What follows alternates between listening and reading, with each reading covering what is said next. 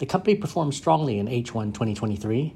Revenue grew 14% on a pro forma basis, driven by the online presence division taking market share and the online marketing division showing resilience in a tough market for digital advertising. The company grew EBITDA 16% year-on-year, driven by strong operating leverage. Despite revenue growth in H1, CentralNic was able to reduce adjusted expenses through vendor rationalization and efficiency initiatives.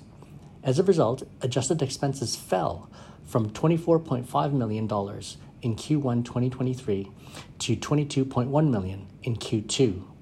As a result, adjusted EBITDA over gross profit margin rose to 49% in the first half from 47% a year ago.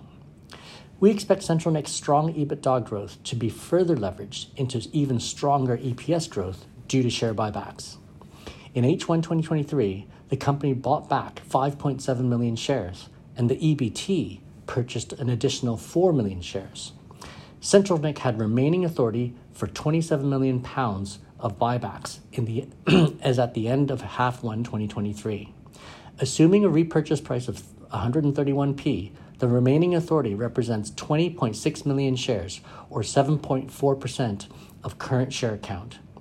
As a result, we forecast adjusted weighted average share count falls in 2024 by 9% and adjusted EPS rises by 18%.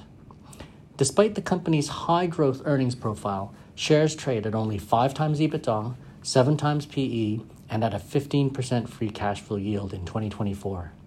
These attractive multiples do not reflect CentralNic's growth potential, and we expect shares to re-rate as the company continues to demonstrate resilience in the tough economic environment.